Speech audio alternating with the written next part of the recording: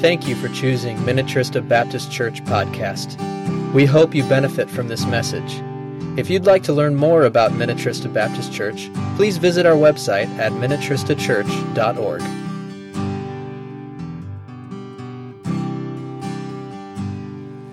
So you picked a great Sunday to be here, the last Sunday in the book of Mark. I can't believe it. We've done 58 weeks, 58 sermons in the book of Mark.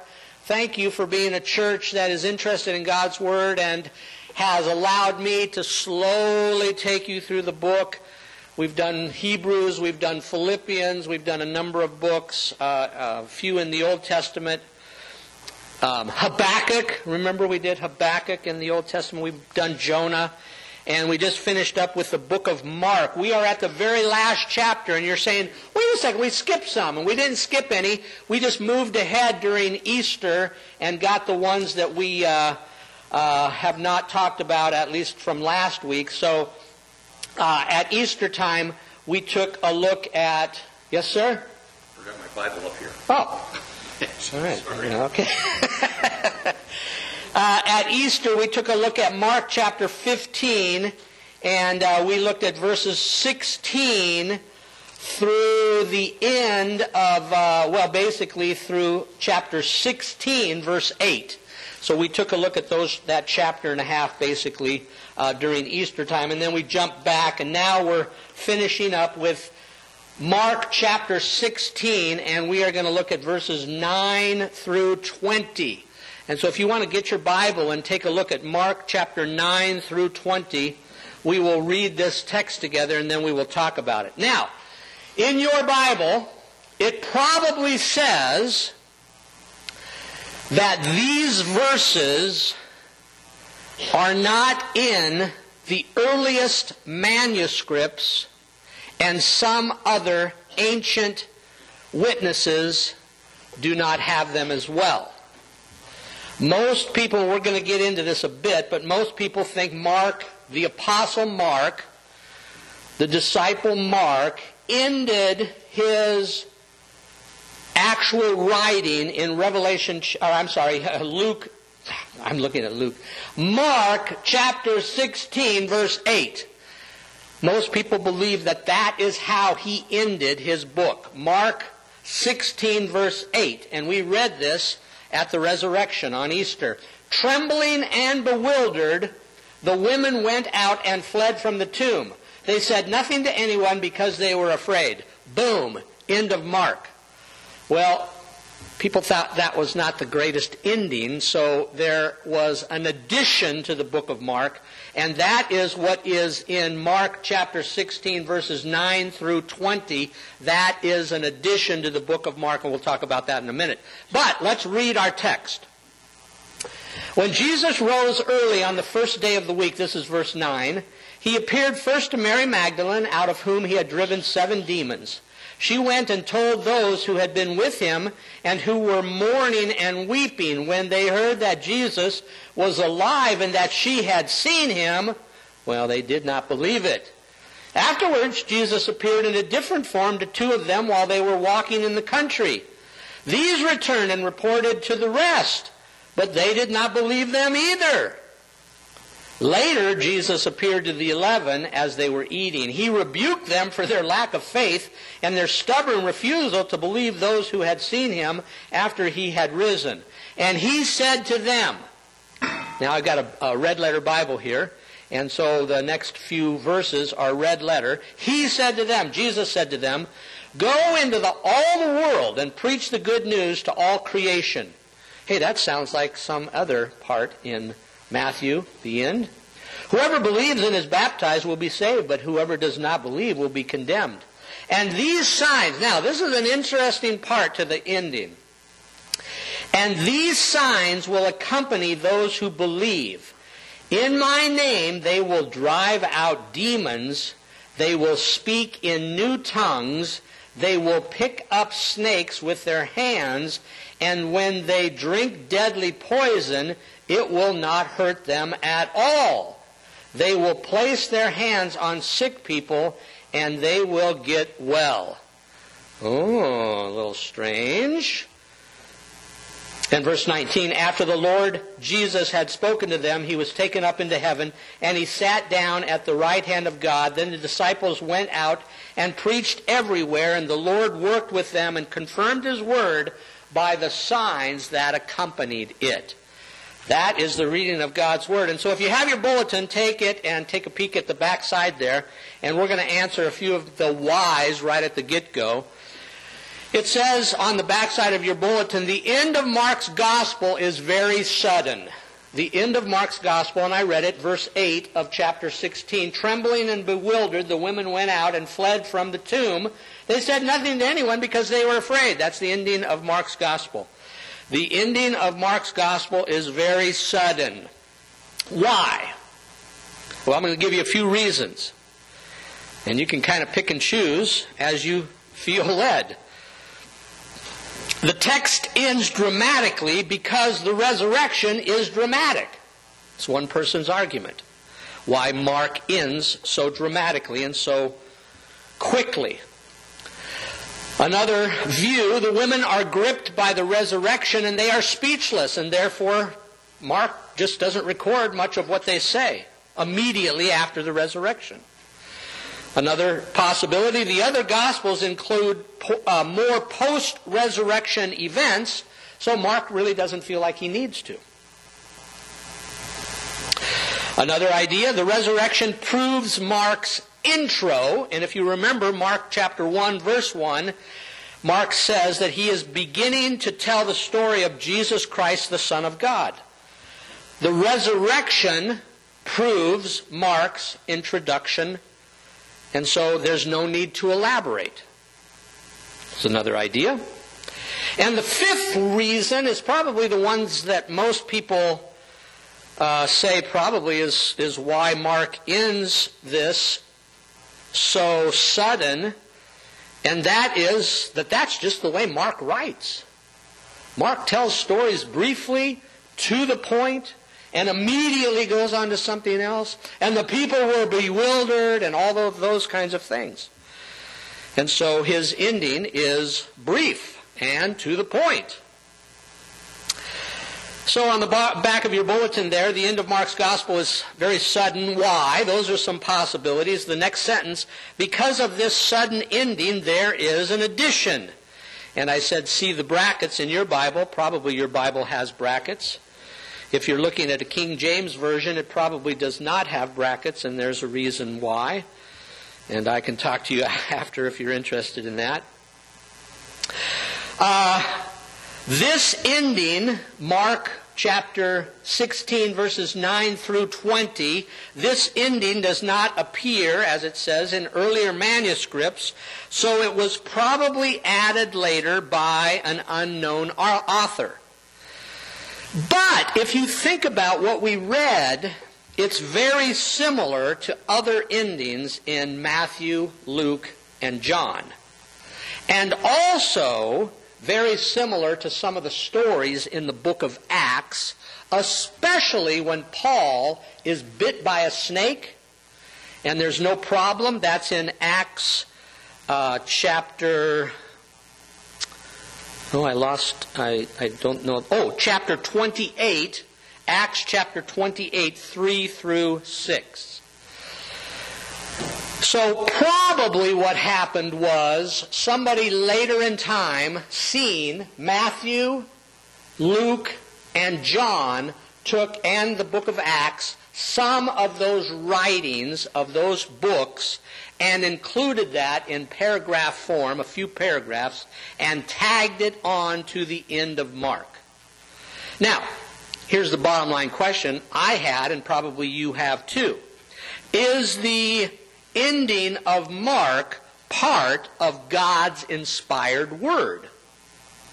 I mean, if it was added later, is the ending of Mark part of God's inspired word? And I'm not smart enough to just say, yes.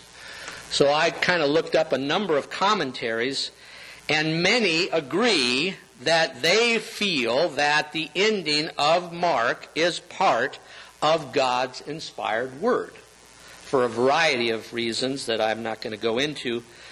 today, but you can on your own. All you got to do is Google, is the ending of Mark part of God's inspired word? And you can get a whole bunch of different ideas there. I think the most important thing for us is, if this is a part of God's inspired word, which I'm going to go with it is, what can we learn from these additional verses? All right, that's what I want us to just talk about briefly as we take a look at the end of Mark here. What can we learn from these additional verses? Well, if you're taking notes, you're going to see two main sections here. He appears, and then he disappears. He appears, and then he leaves. And so the three R's that I'm going to give you in point 1, 2, and 3 were better spoken in my commentaries than I could speak on my own. So I took them from my commentaries on the book of Mark, and that commentary was by a gentleman named David McKenna. And so I just liked the way he spoke our points number 1, our points number 2, and our points number 3. And so then we'll talk about this. So Jesus appears. And that's what it says in verse 9. When Jesus rose early on the first day of the week, he appeared. And the first person he appeared to was Mary Magdalene. And if you're taking notes, he appeared to Mary Magdalene to reward her faithfulness. To reward her faithfulness. When Jesus rose early on the first day of the week, he appeared first to Mary Magdalene, out of whom he had driven 7 demons. And then it says she went and told the others, and they said, we don't believe you. But he first appeared to Mary Magdalene. John chapter 20 gives us much more details about Jesus meeting Mary Magdalene after the resurrection. Many believe Mary was first to see Jesus after the resurrection because she was an incredibly faithful follower after he drove out those 7 demons. It's reported that he drove out those 7 demons in Luke chapter 8, but it was done actually before Luke chapter 8. So probably very beginning of Jesus' ministry, along with turning the water into wine, he also drove out Mary Magdalene's 7 demons.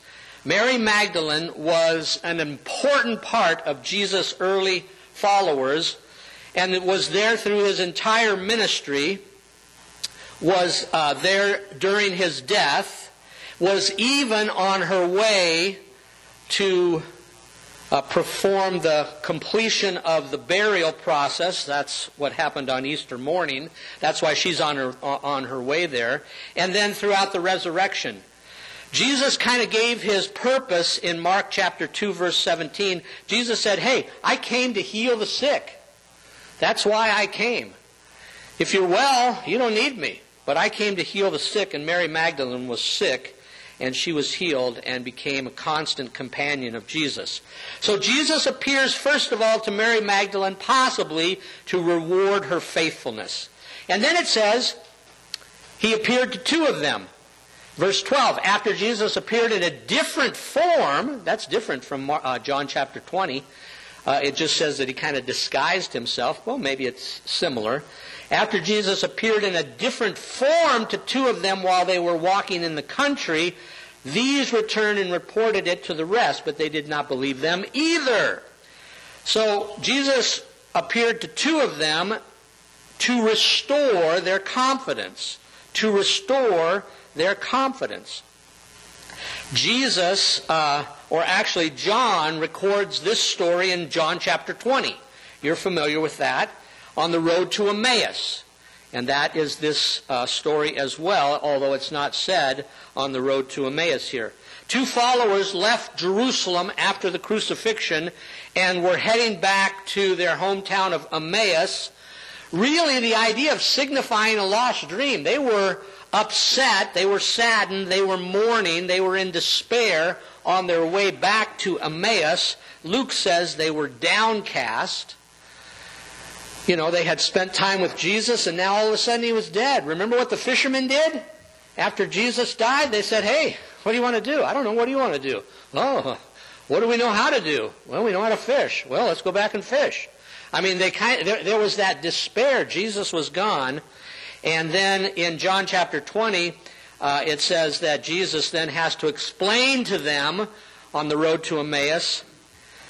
And he explains all from the Old Testament. And it says in John chapter 20, all the way back to Moses, why Jesus had to suffer and die.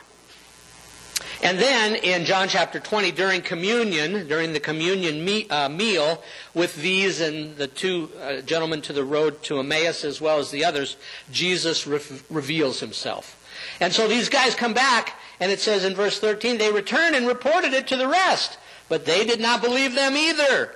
So you got a woman, and they don't believe her. Then they got a couple of followers of Jesus, and they don't believe them. And then verse 14 is our third point. To the 11, he appeared to renew their commission. To renew their commission. And verse 14, later Jesus appeared to the 11 as they were eating. And I like this. Hey, he rebukes them. He says, hey man, I sent a woman, you didn't believe her. I sent two guys that I appeared to on the road to Emmaus, you didn't believe them. He rebuked them for their lack of faith and their stubborn refusal to believe those who had seen him after he had risen. But here, Jesus appears to them, and after he rebukes them, he renews their commission. And their commission is the Great Commission. And that's found in Matthew chapter 28, 19 and 20. Go into all the world and preach the good news, baptizing them in the name of the Father, the Son, and the Holy Spirit, teaching them to observe everything I have commanded you. And remember, I'm with you always, even to the end of the age.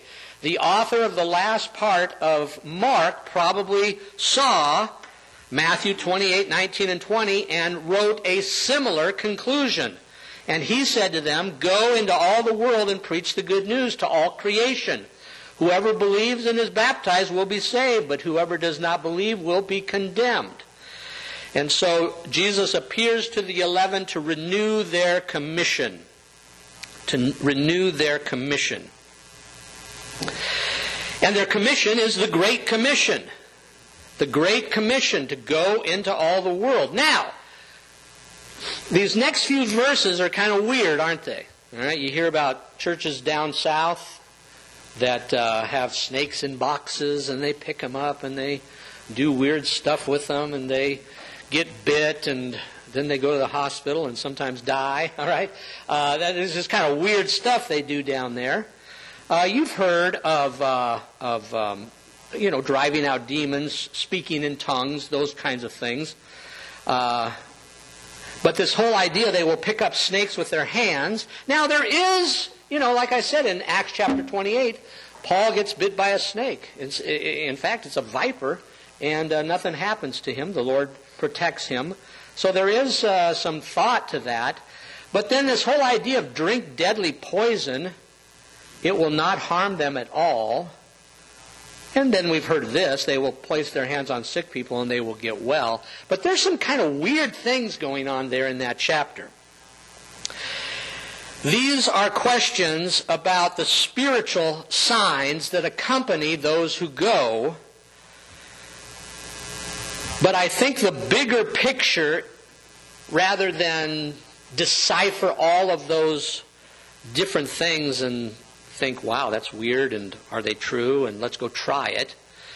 The bigger picture, I think, is that the resurrection commission is to, and it's our next point, to go with power. To go with power.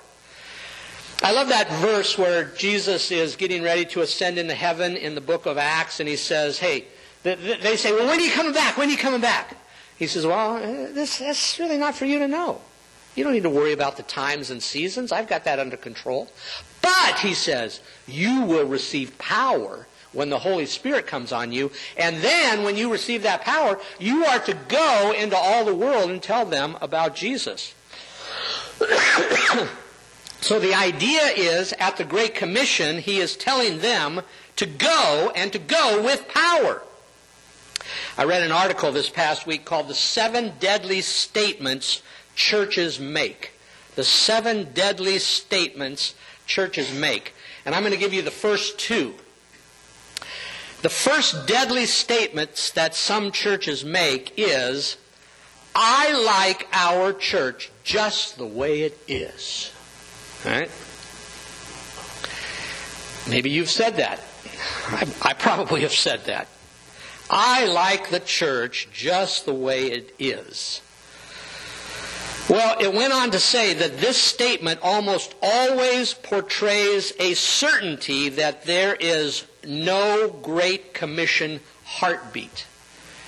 If you're saying to yourself, I like our church just the way it is. I like the size of our church. I like the way we do things here. I like it just the way it is. Well, possibly you don't have much of a Great Commission heartbeat.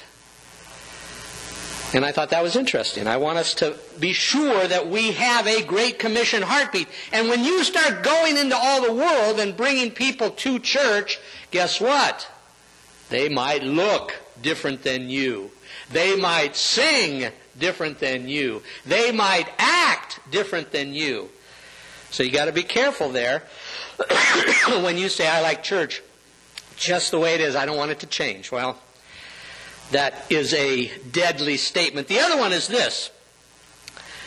People know where our church is if they want to come. All right? That's a deadly statement. People know where our church is if they want to come. The Great Commission does not say sit and wait for people to show up. The Great Commission says what? Go! The Great Commission says, go! And I believe the next natural step for our church is to move from being the church gathered. You know what? We do really well. We do pretty well as a church gathered. We sing good. We read Scripture together. We study it together. We come to Bible studies. We take care of our children, youth, and adults. We do good together. We do good church together. We've got a beautiful building, beautiful stained glass. We've got a new addition. Those are all wonderful things. Those are for us as we gather. I think the next natural step, and what I've really been praying for and searching my own heart and wanting to encourage you, is that we've got to be ready for, I think, the next step. And the next step for our church is not gathered. We do that well. The next step for our church is the church scattered. When we come here, we do good. But we need to go out there, because that's where the Great Commission says we are to go. We are not to sit here and wait for them to come. We are to go. The church gathered, really, and so many of you have put so much time, effort, money into this building, into that building, and it's wonderful, and you've used your hands and your pocketbook to make that happen. But the next step doesn't deal with your hands and your pocketbook. The next step of the church scattered deals with your heart. And I think that's important, and I think that's the next step for us as a church. And I'm going to be pushing that, because I think, like I said, we do really well gathered, but we need to do more, the idea scattered. And one of the ways you can determine how well a church scattered is doing is how many people you personally have brought to this church. I'm not so sure that there is one person maybe Edgar might be the only person that brought Kyle to church in this fellowship. And maybe you're starting to look down now. All right. I don't want you to look down. I want you to look up, because I think that that's the next great step for our church, is to be a church scattered and to go. And some important thoughts. If we really believe the gospel is good news, we'll want to tell somebody about it. All of us have friends and loved ones who need Jesus. Write their name down and put it on your refrigerator, and every time you go to your refrigerator, begin to pray for that person. Gracie, will you bring me my coffee, pretty please? Thank you. Say hi to everybody. No.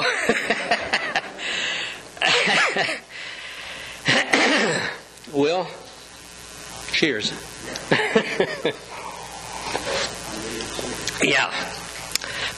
The Great Commission is not the Great Suggestion. That's another point. Our job is to plant a seed. Jesus brings the growth.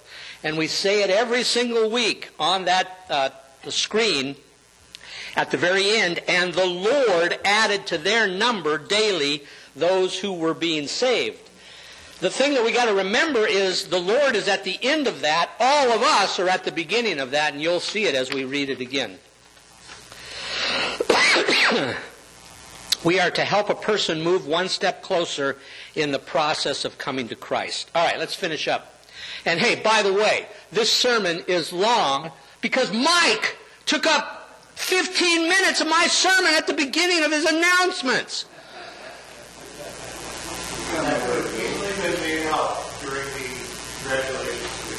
Okay. That did take a while too, didn't it? All right. Okay. Thank you for being patient with me. He appears, and then the next point, he leaves. He leaves. And a few points here that I want to draw to your attention from our text.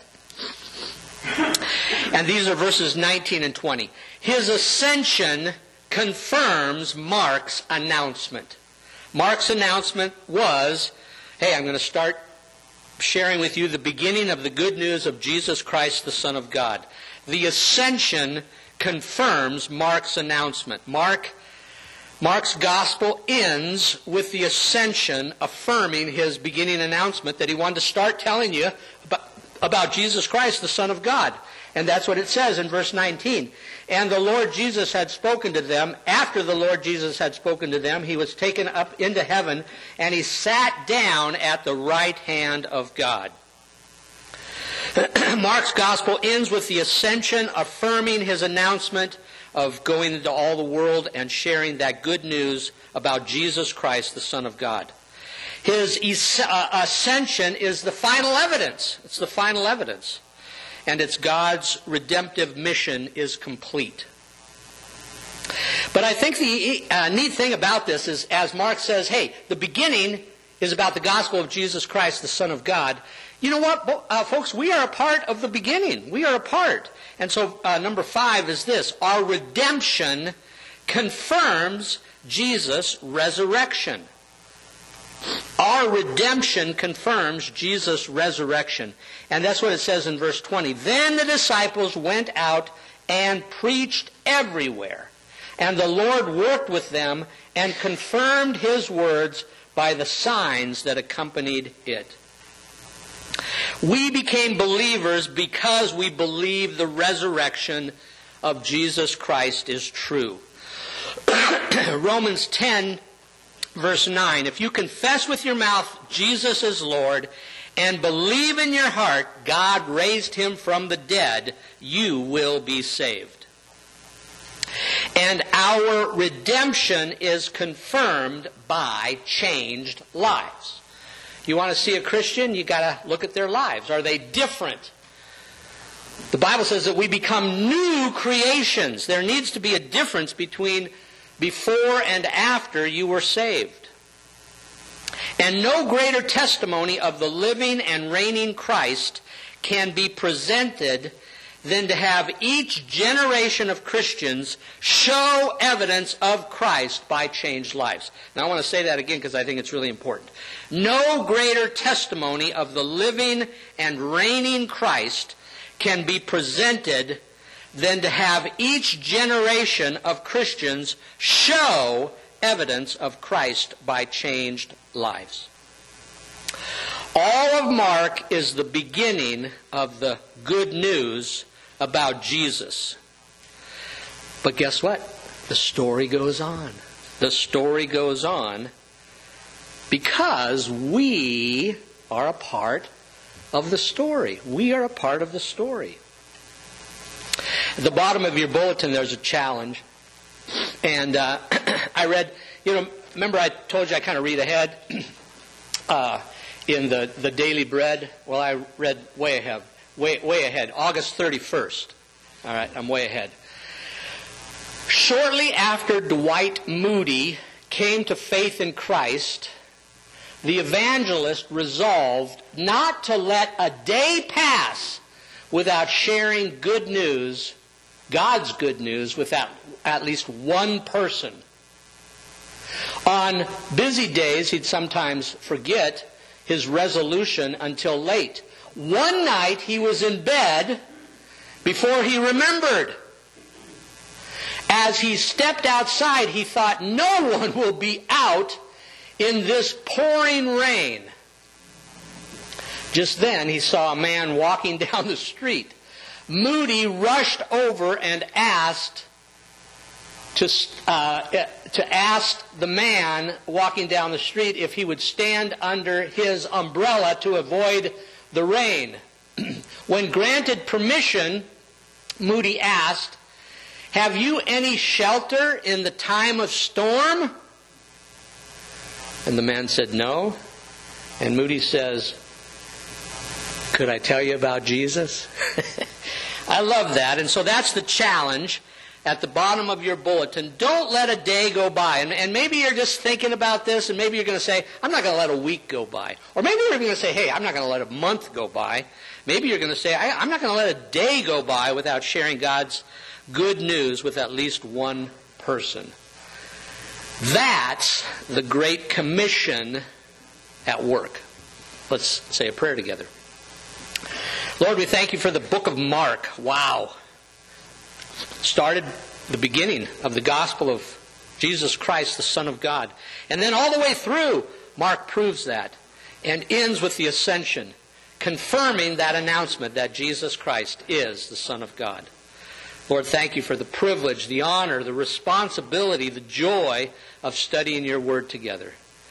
We pray that these messages would ring true in our lives as we go into all the world with the gospel of Jesus Christ. In His name we pray. Amen. I'm going to close our service with a song, and I think it's an apropos song. It's entitled, Revive Us Again. Give us a heart again for worship. Give us a heart again for evangelism. Give us a heart again for the gospel message. Let's stand together as we sing.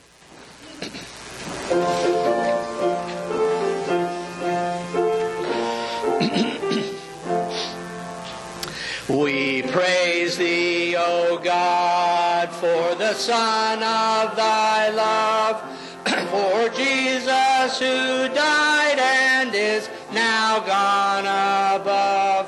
Hallelujah, Thine the glory. Hallelujah, amen. Hallelujah, Thine the glory. Revive us again.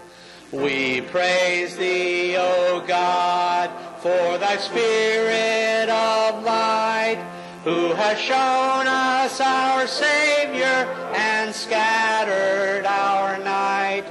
Hallelujah, Thine the glory. Hallelujah, amen.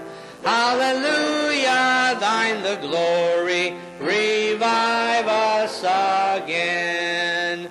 All glory and praise to the Lamb that was slain, who has borne all our sins and has cleansed every stain.